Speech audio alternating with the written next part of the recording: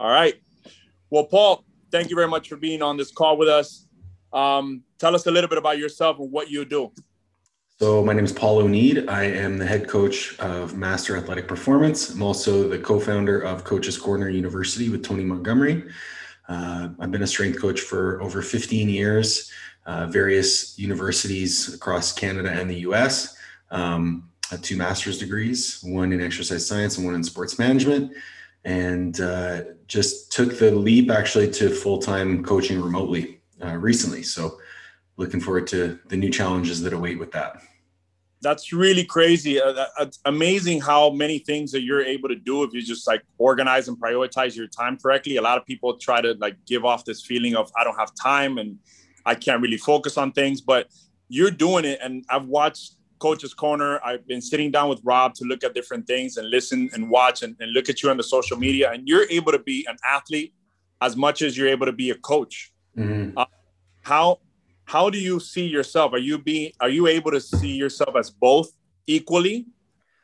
Well, I think if you are going to coach people, there needs to be an element of accountability on your part with regards to the product that you're putting forward. So a good way to put it is that I try to be the product of my product, right? I'm a representation of what I'm trying to get out of my athletes. So the same accountability that I ask for from them, I'm asking for from myself.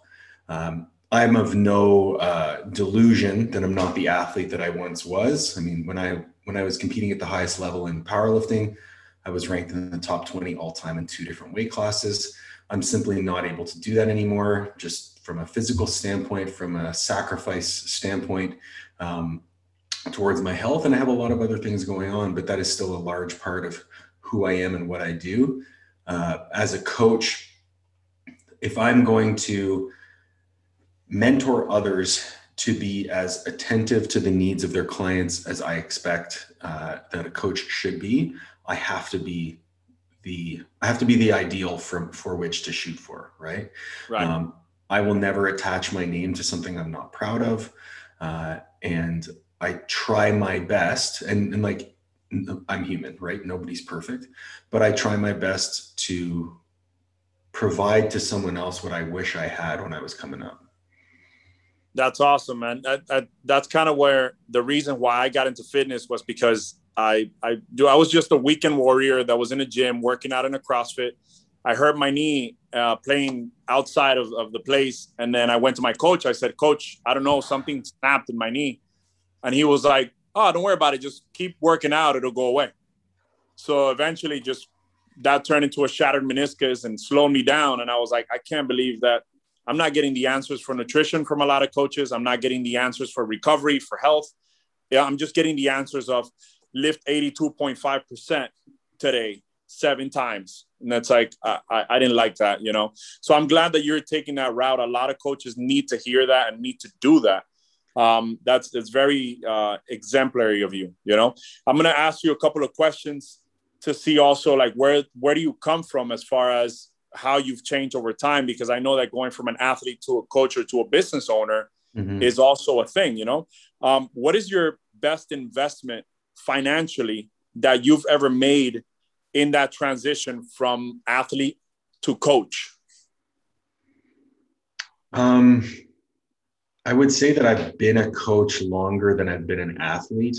I actually became an athlete to be a better coach. Like I did it backwards. So when I was at the University of South Florida, I came down as this, husky white kid, 5'9", from Canada with a weird accent, trying to coach these kids who are going to make multi-million-dollar contracts in the NFL.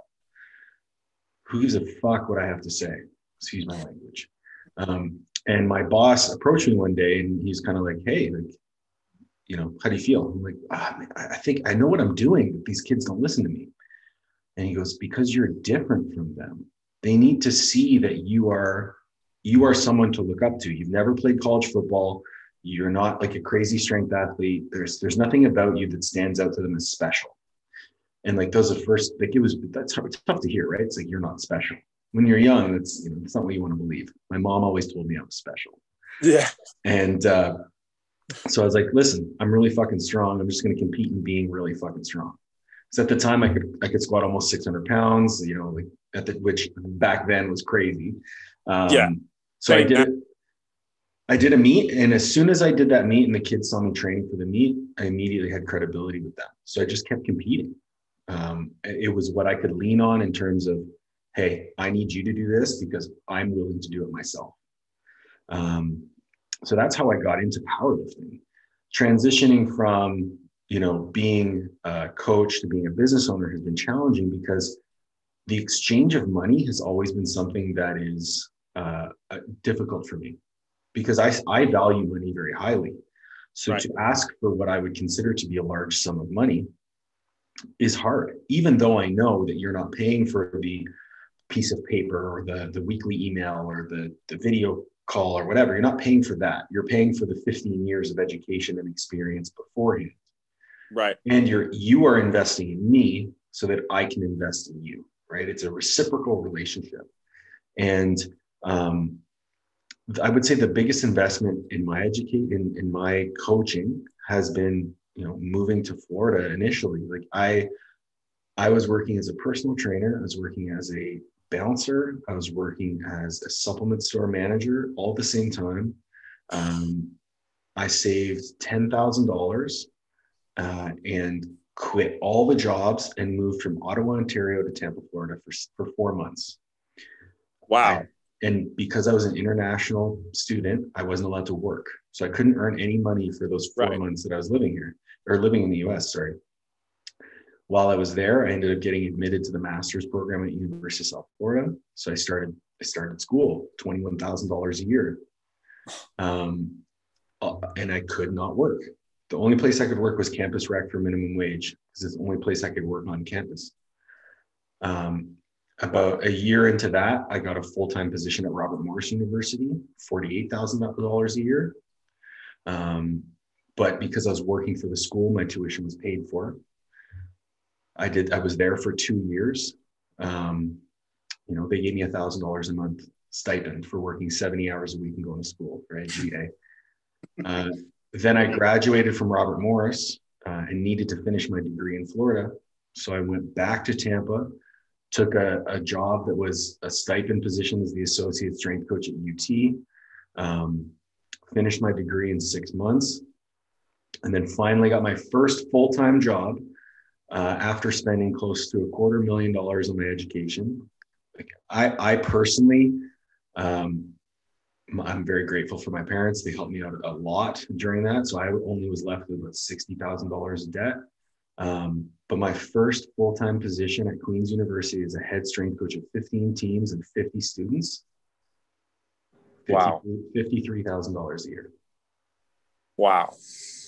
But I took that job because that's what I wanted to do. So you think that probably one of your biggest investments has been you able to not value the money as much, but value what you are becoming out of saving and transitioning into the positions that made you who you are? Absolutely, man. Like if you look back at that whole thing, I worked for free for a year and a half. Then I worked for $1,000 a month for 2 years. Just so I could be a strength coach. And that's an investment that you make in yourself so that hopefully later on in your life, you're able to reap the benefits of it.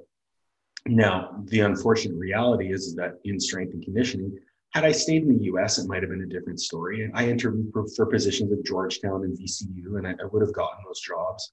But I wanted to come back to Canada. I wanted to come back home. And because at the time my brother had his first kid, so I wanted to be close to my family. Right, and, close.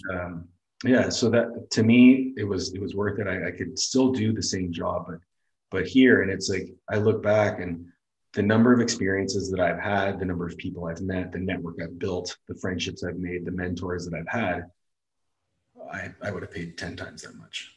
Right. It becomes more valuable over time when you realize how much more you can use that information that you've learned. And that's amazing, because it a lot of the coaches that are going to be watching this still they're coming off of what I was taught was like, yeah, no, get in it and charge a lot of the money. You need to put yourself in the high of the value ladder. And a lot of the successful coaches that I've met have told me, no, you're going to be working for free for a little bit. It's going to be okay. And you're going to have to meet people and they're going to refer you. And little by little, you'll find not only clients, but some of those clients will be mentors in a way that you don't know, you know? Well, the other thing when you're setting your prices, you have to look at like who you want to work with, right? So Right. I set my prices the way they are. I still charge Canadian dollars because a lot of my clients are Canadian, which is a great discount for you guys in the US, about 30% discount. Use code USA is better than Canada. But I don't charge the top rates because I know that Right. I know that some coaches up here are charging like $250 to $300 a month.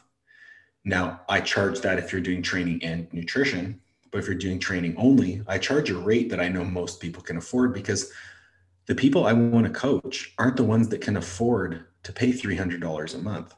And I've heard the argument made that, you know, if they value it, they will afford it. And I'm sorry, a stonemason who deadlifts 800 pounds is not going to want to pay $300 a month for coaching, regardless of how much value I add to his life. You know, so that's a decision that I made consciously. Could I charge more? Absolutely. But I can pay my bills. I'm doing just fine. And, you know, to me, that's enough. If you want to be the type of person who goes after that executive level client with, you know, who can pay $300-400 a month, you're having a weekly Skype call, that sort of thing, and you want to value your time per hour, absolutely, you should do that. And I do offer a product at that rate, but I don't have many people who can afford it. Right. So be respectful of your time, but also in the same breath, like if you want to work with who you want to work with, you might not be able to charge what you want to charge.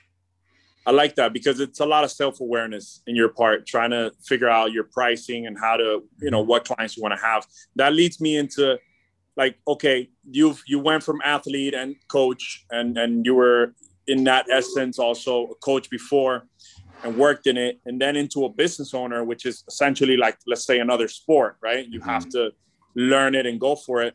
What has been your favorite failure overall that has probably given you the most bang for your buck as far as changing you and developing you into who you are now? I don't know if the word favorite is the right word. But the most impactful failure is my marriage. You know, I lost my marriage because I was so unilaterally focused on something, so enveloped in it that I was unable to see what was happening in the rest of my life. But through that failure, it held a mirror up to myself as a man. It held a mirror up to myself as a human being, and the amount of growth and development that came out of that was, you know, invaluable. It's why I'm sitting here today, you know, having achieved the things that I've achieved, being able to step away from a cushy full-time job to go into business for myself. But I think people are afraid to fail because I think they're really afraid to invest themselves fully into something. You never get the full value of something in terms of your self-evolution unless you invest yourself fully into it. And if you invest yourself fully into it, you have to understand that the answer might be that you're not good enough for that thing, right? And that caveat, right? For that thing, your lack of success is not a reflection of your competence or your self-worth. You're just not there yet. And if it's something that you want, you can put in that work and you can proceed to do that. You know, I'm fully aware that there was a lot going on in my marriage beyond my work, but it really did hold the light up to me and be like, hey, like in this instance, in this endeavor, you weren't good enough. And that's okay. Doesn't make you a bad person, you know, but it should, however, make you strive to be a better person. Yeah, so that's all we can do. It's definitely something very important, and it's tough. Yeah, I name it favorite failure, and you're right. Sometimes it's not a favorite failure, but it's most impactful. Mm-hmm. And I told Rob, when we talk about family and when it hits home like that, you know, I've always seen it as, I've seen a lot of entrepreneurs build their business, build their family around their business. And then what I decided to do was, I think that it's important to build your business around your family. And then it's more of a, okay, the bricks are outside. I'm going to take care of what's inside and little by little build towards the outside from here. And I thank you for sharing that, because not everybody is able to talk about their failures, especially the ones that impact so close to home and to heart. Because as we grow, it's like, when you're young, you look at the lifting score and your social score with your friends and and the people out there. But when you grow up and you start thinking, this is Maslow's hierarchy of need. This is my end range. This is where I'm going to have my ins and outs. This is my forever. So it's not easy to talk about it, So I thank you very much, because I'm sure there's a lot of people that have asked me to talk about more of that stuff that we don't talk about. I know Rob talks about mental health a lot in that essence.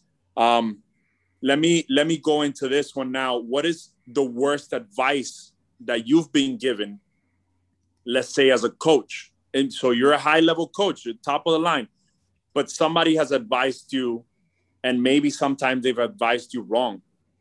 Do you remember anything like that you've been given advice for to be a better coach, and that was not good for you? And probably coaches out there are getting that advice right now.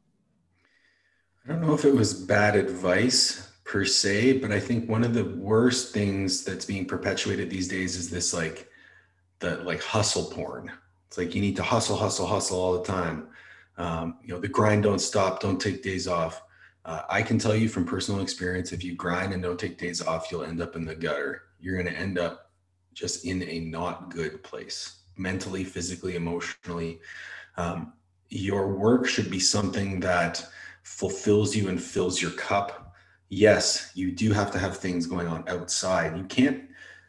I think people get into this headspace that, and maybe this was advice, because I was told early on that you had to invest your whole self into it. And I don't think that that's bad advice. What I think is bad implementation of advice is having your entire identity wrapped into one aspect, right? So if you are Paul the coach, well, I'm also Paul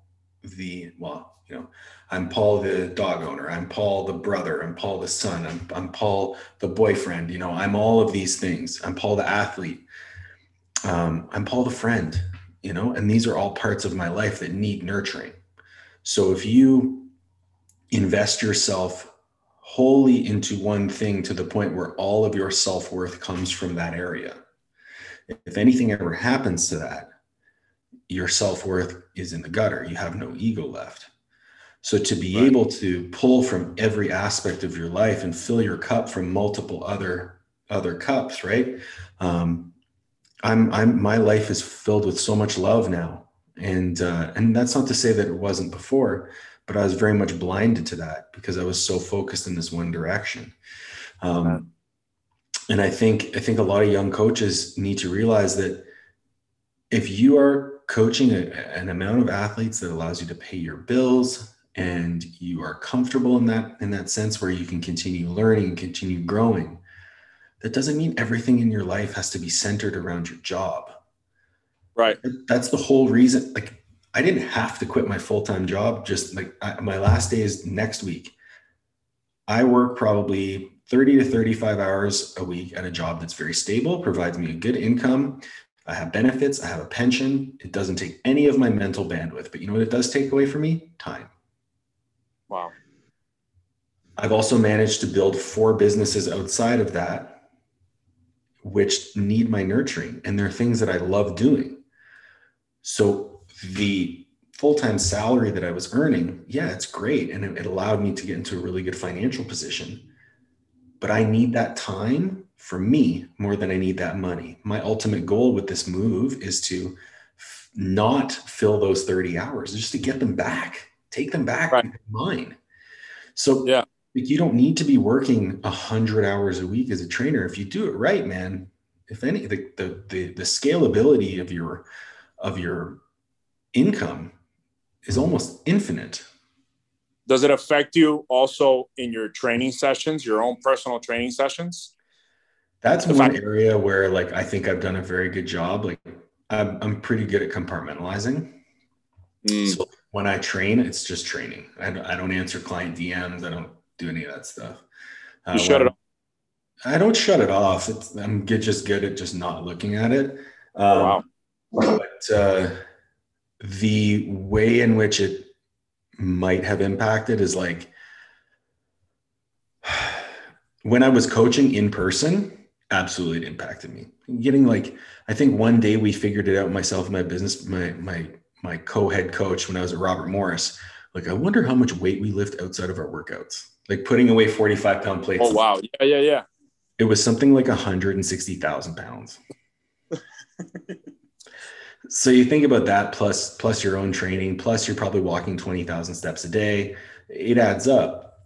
So that definitely weighed on my training. But I very much value my training as my own time. I wouldn't say that it's like, training is my therapy, because I think that's a huge fucking cop out. But it definitely is meditative. I do get into a really good flow state when I'm training. So yeah, I think that's why I've stuck with training so long. Like, I could have quit 100 times, like, especially in the last 5 years, man. Like, you're doing it. And it's brushing my teeth right now. Like, it's like training is brushing my teeth. Right. For me, has been like hard to be able to switch from one task to the next. So for example, if I'm doing a marketing task and I'm putting up some Facebook ads, and then I have to go in there and, you have to research the ClickFunnels, you have to research the Hormozi, you have to listen to them. Yeah, you have to make sure that you do it correctly, because you could lose a lot of money doing the wrong ad spend on Instagram, Facebook, especially when you're in the fitness industry, that there's, everyone can put an ad up and anyone can put up some great content and creative. But then going from that to, you have a client in 10 minutes, then going from that to, hey, you have an hour between this client and this client. Now you got to work out. So throwing that warm up, and then us as coaches is like, man, I feel tight on my left hip, which is probably a compression and expansion piece, and my this and my that. 45 minutes into trying to find some Camperini deadlift or RDL variation that helps you, you're warmed up, ready to go. You start hitting the squats. Hey, your client's here. Go warm up for 10 minutes. I got you. It just becomes it becomes that journey of becoming a coach, and where you want to go from here and how you want to organize it. I think prioritizing is what you're doing, and you're able to compartmentalize each thing and just switch from one task to the next. I think that's a skill. It comes with practice for sure. I also have strategies built in place. Like, we're in my office right now. Yeah. When I close the door to my office, I'm not thinking about work, because my office, I'm in my house. Imagine if I didn't compartmentalize. Right. I'm in my house, dude. Like we're right now in our break room. Yeah. But we have to do it, because if not, we'll never get it done. We talked about that for a so while. Like, if you're in your break room now and that's where you get your work done, as soon as you go out onto the floor, something different. One thing that I did when I was at Queens here in Canada is, like, I had my rack. So, like, that was the rack that I trained on. If I was in the rack, I was training. If I was outside the rack, anything goes. So here in my home, I have my personal laptop, my other screen. I have my work laptop, my other screen. I'm at my desk. Okay. My dogs have a bed, they can chill. As soon as I leave this room and close the door, work is done. I don't bring my laptop out of my room, out of my office. It stays in my office. That's where I work. When I'm eating, I'm at my dinner table. When I'm watching TV, I'm on my couch. I have a TV in my bedroom, but I never use it. When I'm in my bedroom, I'm sleeping or I'm with my girlfriend. Like, that's you have to have some separation. I have the gym downstairs. One of my biggest pet peeves about my own gym is I don't have a door. So what I do is I will usually finish work around 4. I'll sip a pre-workout while I answer a couple emails. As soon as the pre-workout's done, I leave my house and I go for a walk around the block. As soon as I walk back in my door, I go downstairs. So there's a distinct separation, or like buffer zone, right? Whether it be a door, whether it be a room, where this starts, this ends. So that's wow. I know, like Jordan Shallow and I were chatting one day, and he has when he was living in California, he had this like tiny little shoebox apartment. and his dining table was lawn chair, like lawn equipment. So Yeah. he sat in one chair to eat, he sat in one chair to work, and then he didn't have two other chairs. So Oh, wow. Alternate what chair was for what. Well, I mean, mentally, I believe it does something. You know, it changes that, it charges that switch and just flips it. It's like, all right, let's flip the switch. This is the chair for this. This is the time for this. And I think that that's what we were having. We didn't have time to do these, you know, talks and podcasts and a lot of the questions that I wanted to make to other coaches and clients and athletes. And then it was suddenly like, well, we have to figure it out for now. Mm-hmm. And then eventually be able to flip the switch over and over again. Like what you're saying is practice also. So there's practice, there's also a routine into it and buffer zones that need to happen. And we'll, you know, I guess we'll learn them over time and start implementing them, you know? Another thing I think people forget or they are ignorant to is how much time is wasted. Yeah. How much time you actually waste, like dug in your phone. Like you pull out your phone to check your iHealth app. It's like, how many steps am I at today? Well, I check my iHealth and then I check Instagram and then I check this and then I check that. It's like, bro, just check your iHealth and put it away. So one thing that I was doing before, and it kind of became a habit, so I don't have to do anymore, is I would set an alarm for 45 minutes and I would not look at my phone until like 45 minutes went off. So I could get 45 minutes of uninterrupted work. And if you are someone who works very efficiently, 45 minutes, you can accomplish a lot. Right? Yeah. Like I could probably do like 6 to 8 client check-ins for nutrition in 45 minutes. So like that's a good amount of work. And then that's one thing. The other thing is making an appointment with yourself. Same way you would make an appointment with your clients, make an appointment with yourself. Like, oh, I have an appointment with Paul to train for 2 hours. Okay, that's my appointment. I used to, when I was in the thick of like, when I was still living in Calgary with my ex-wife and things were pretty bad from like a mental health standpoint, I actually would plan naps. I would schedule naps. Wow. I would be like, okay, I'm going to work from this time to this time because my anxiety was so bad that I couldn't hold myself to any sort of schedule in my head. I had to have it written down. So I'd be like, okay, you're going to wake up at 4. You're going to read for 20 minutes. You're going to journal for 20 minutes. And I would set timers for everything. And then got to the point where I was like, okay, 11 a.m., 20-minute nap, set your timer, lie down. That's amazing. Everything was on a timer. And that's something that I did when I was in grad school. So I was like, all right, you're up at 3:30 in the morning. You're at the facility by 5. You're coaching from 5 to 11. From 11 to 1, you're training. At 1, you're going to go study for 2 hours. Then you're going to go home. You're going to get some food. Then you're come back for class. Like everything had to be on a timer. So like even my meals, my fucking bathroom breaks, you have to be like that. If you want to achieve like things that people haven't achieved, as corny as it sounds, you have to do shit they are not willing to do. Yeah. Without going into the hustle hard mentality. Exactly. Because you're doing it for you. It's an investment. People are like, oh, I sacrificed this. The premise of sacrifice is you get nothing in return, you selfish fuck. It's not a sacrifice if you get something in return. If you're doing something if you're putting out for the input, it's an investment. Right. You're investing your time into something great. And when you do that immediately, what's the connotation of sacrifice or investment? Which one is more positive? Yeah. Which one is more controlling, right? The investment, like I have control of this investment. Sorry. Whereas a sacrifice, you're like, it's more like woe is me, right? It's like, oh, I'm sacrificing. No, you're not. So you're investing in yourself is organizing your time. It's finding those buffer zones. Is that what you're saying? It's self-care. Investing your time is self-care. Right. Okay.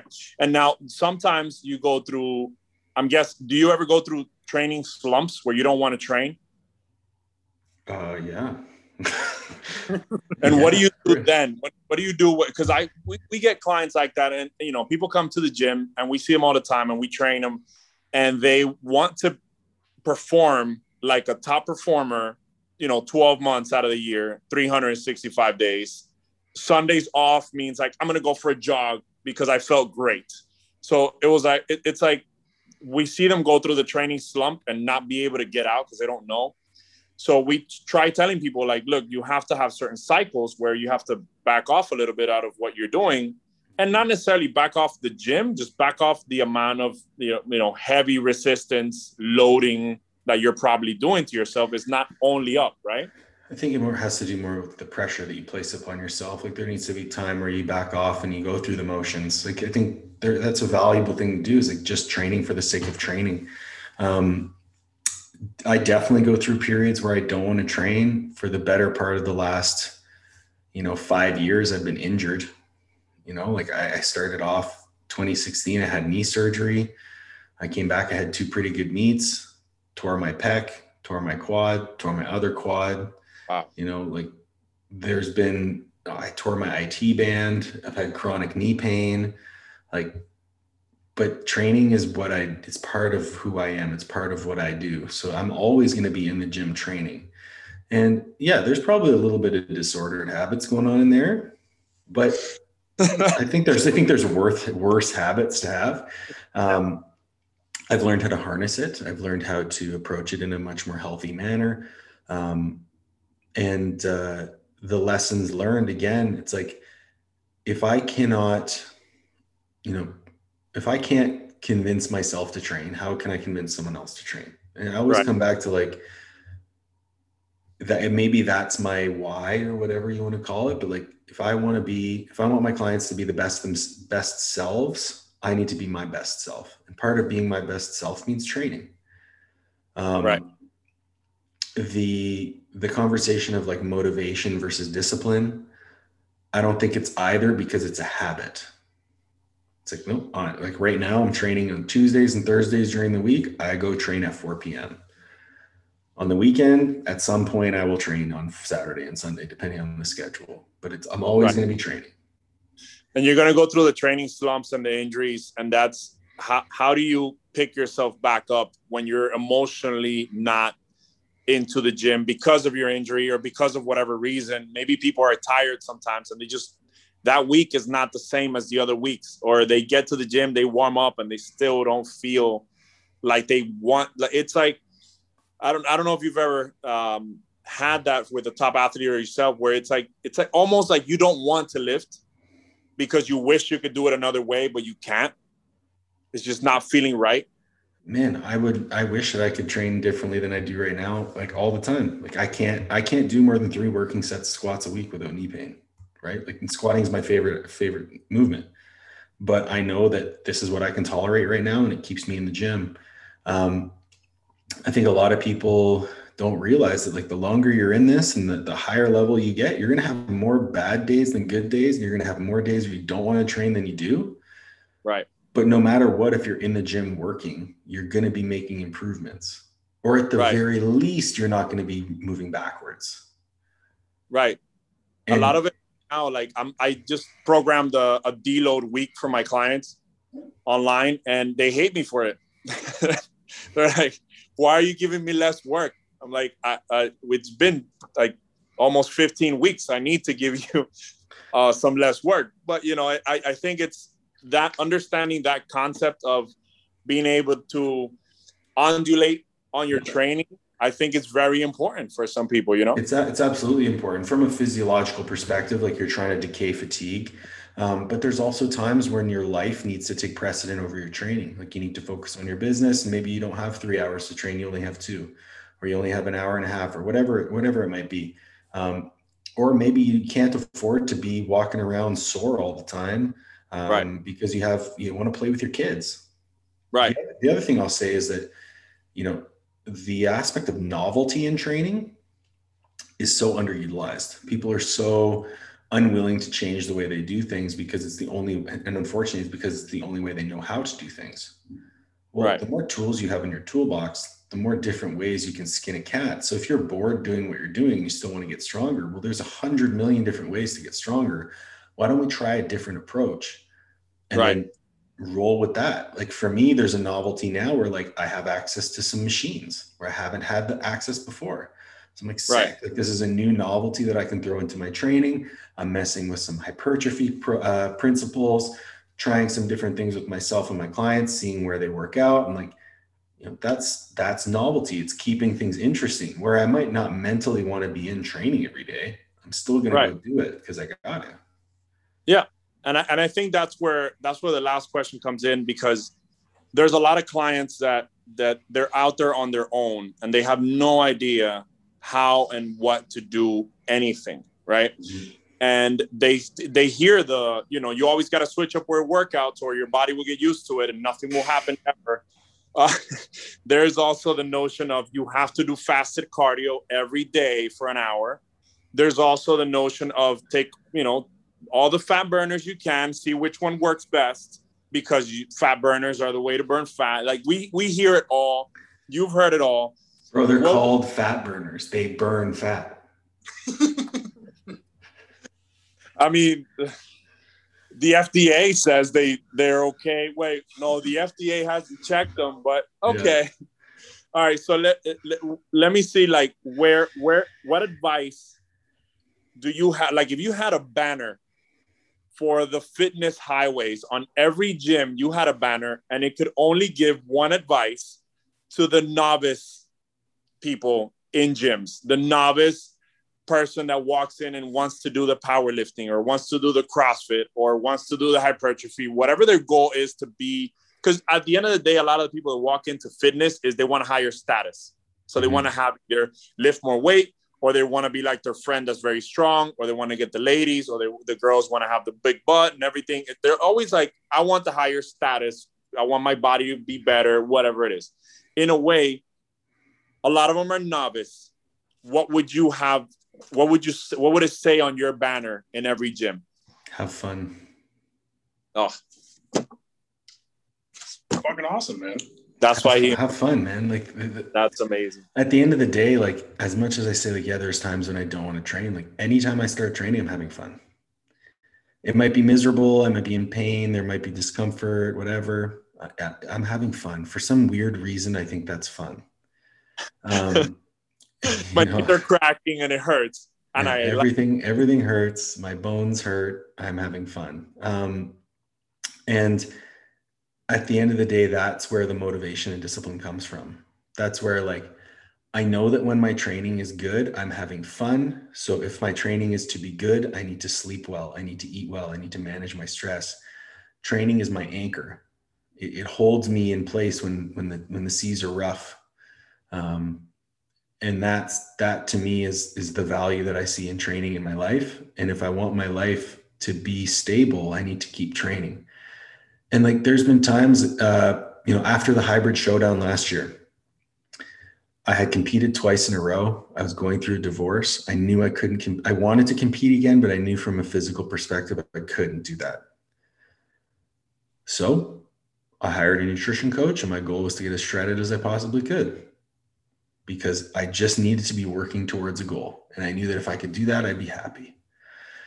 And so I did that. And then, I achieved that goal of body composition that I wanted. I'm like, okay, well, time to push my strength again. But this time I'm going to do it differently. I'm going to manage my nutrition a little bit more closely, manage to maintain my body composition at a pretty solid rate. And guess what? Still training, still having fun. Having fun is the reason why you keep doing it. Yeah. And you're still an example to a lot of your clients as well. Exactly. That's amazing. I think that's probably one of my favorite things that you've probably said and everything. Overall, having fun and liking what you're doing gives you that why. I do it because I'm having fun, because that's who I am, And I will say that on the flip side of that, if you're trying to push yourself to the highest levels of your performance, physically, mentally, emotionally, it won't be fun. Right. But that's a sacrifice that you make, right? Right. You can ask anyone who's achieved anything great, if that last couple of weeks of training was fun, they'll probably say no. But the journey is what they found the enjoyment in, right? The big picture is what they found fun. Each individual day probably wasn't. Right. I remember I walked off the platform at the 2016 Arnold or 2017 Arnold, and I had just gone 4 for 9. I missed like 3 lifts, like right at lockout. Like, I missed my squat. I lost my balance with 850. My deadlift, I missed 750, like an inch from my hip. In my bench, I had a torn pec, so I hit my opener and then I missed my second. But like, I walked off the platform like almost in tears, and Brian Carroll comes over. He was a good friend. He is a good friend of mine, a mentor. And he's like, "It's not fun, is it?" and it was gutty, but those words stuck with me because in that moment it wasn't fun. But that big journey, everything that led up to that was a lot of fun. Everything that followed it was a lot of fun, and I continue to have fun. So if you're not training for the purpose of having fun, find something else. Go knit. We had an Olympian yesterday, Wellington Zaza. He's a hurdler and a sprinter, and he told us a story where it wasn't fun because he missed. So they pick up the top 3 guys and they take them to Olympics or big championships. The first 2 are taken because they're going to compete. The third one is like, it's a reserve, right? So he lost to the third place by 0.001 of a second. So by 0.0, hundredths of a second, that's like, that's fast. That's less time than a fart.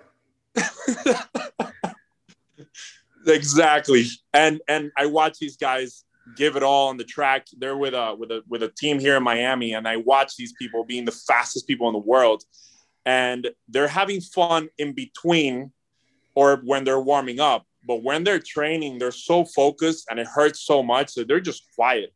Mm-hmm. And if you're not even around their team, you're just there running on the track for fun, they'll tell you like, hey, get up, stop laying down on the floor. We're all training here. Let's go. It's so focused. And it's fun. But it's tough, Mm-hmm.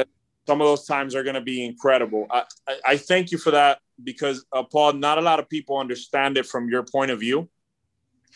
A lot of people, like you said, want to do the hustle and do the best and do the biggest and be the baddest. And it's not anything like that mm-hmm. out there. You have to be in front of the crowd, in front of the people and do the things. It takes a lot of inside to be a lot on the outside. So mm-hmm. people miss that, and they have this emptiness inside, and they want to show by having bright lights, and it doesn't work that way. It's a big engine inside that needs to be worked on and oiled and changed around, changing parts little by little.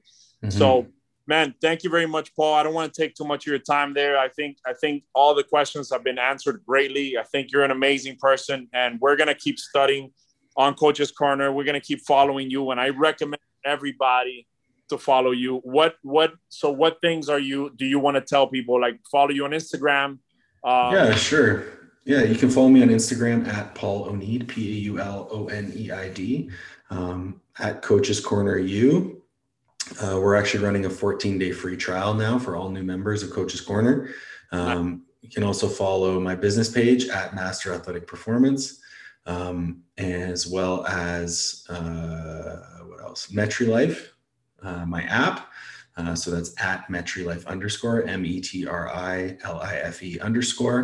_ and my sponsors, Bacon and Barbells Clothing and Subject Zero Subs. Use code Paul10 to save some money on those.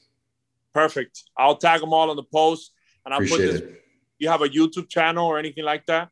Master Athletic has a YouTube channel. So myself and my buddy Andrew Serrano, we're posting weekly conversations with one another called Through the Static, where we talk about different things regarding fitness, the fitness industry, and how to root through the signal for the noise, right? Root through the noise for the signal. Awesome. I got you. Thank you, Paul. Appreciate your time. You have a wonderful day. My pleasure. Rob, I can't believe he talked that much. He's amazing. No. He just interrupted the whole podcast. All good, man. He's just taking it all in, taking in the ambiance. Yeah. Jeez, man. He's letting it marinate. Josh. I shut up. Okay. I wanted you just to meet Lalo. Lalo's a great person, man, and I just wanted him to really meet my mentor, Yeah. I know I wasn't the best of athletes, but not too much pressure on yourself. No, man. No.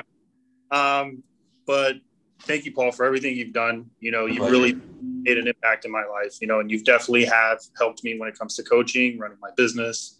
And I can never thank you for that. My pleasure, man. Anything you need, let me know. Now. Yeah, it's not enough. You thank me right now. We're good. All right. Thank you, Paul. Appreciate your My time, pleasure. man. Take care. Take care.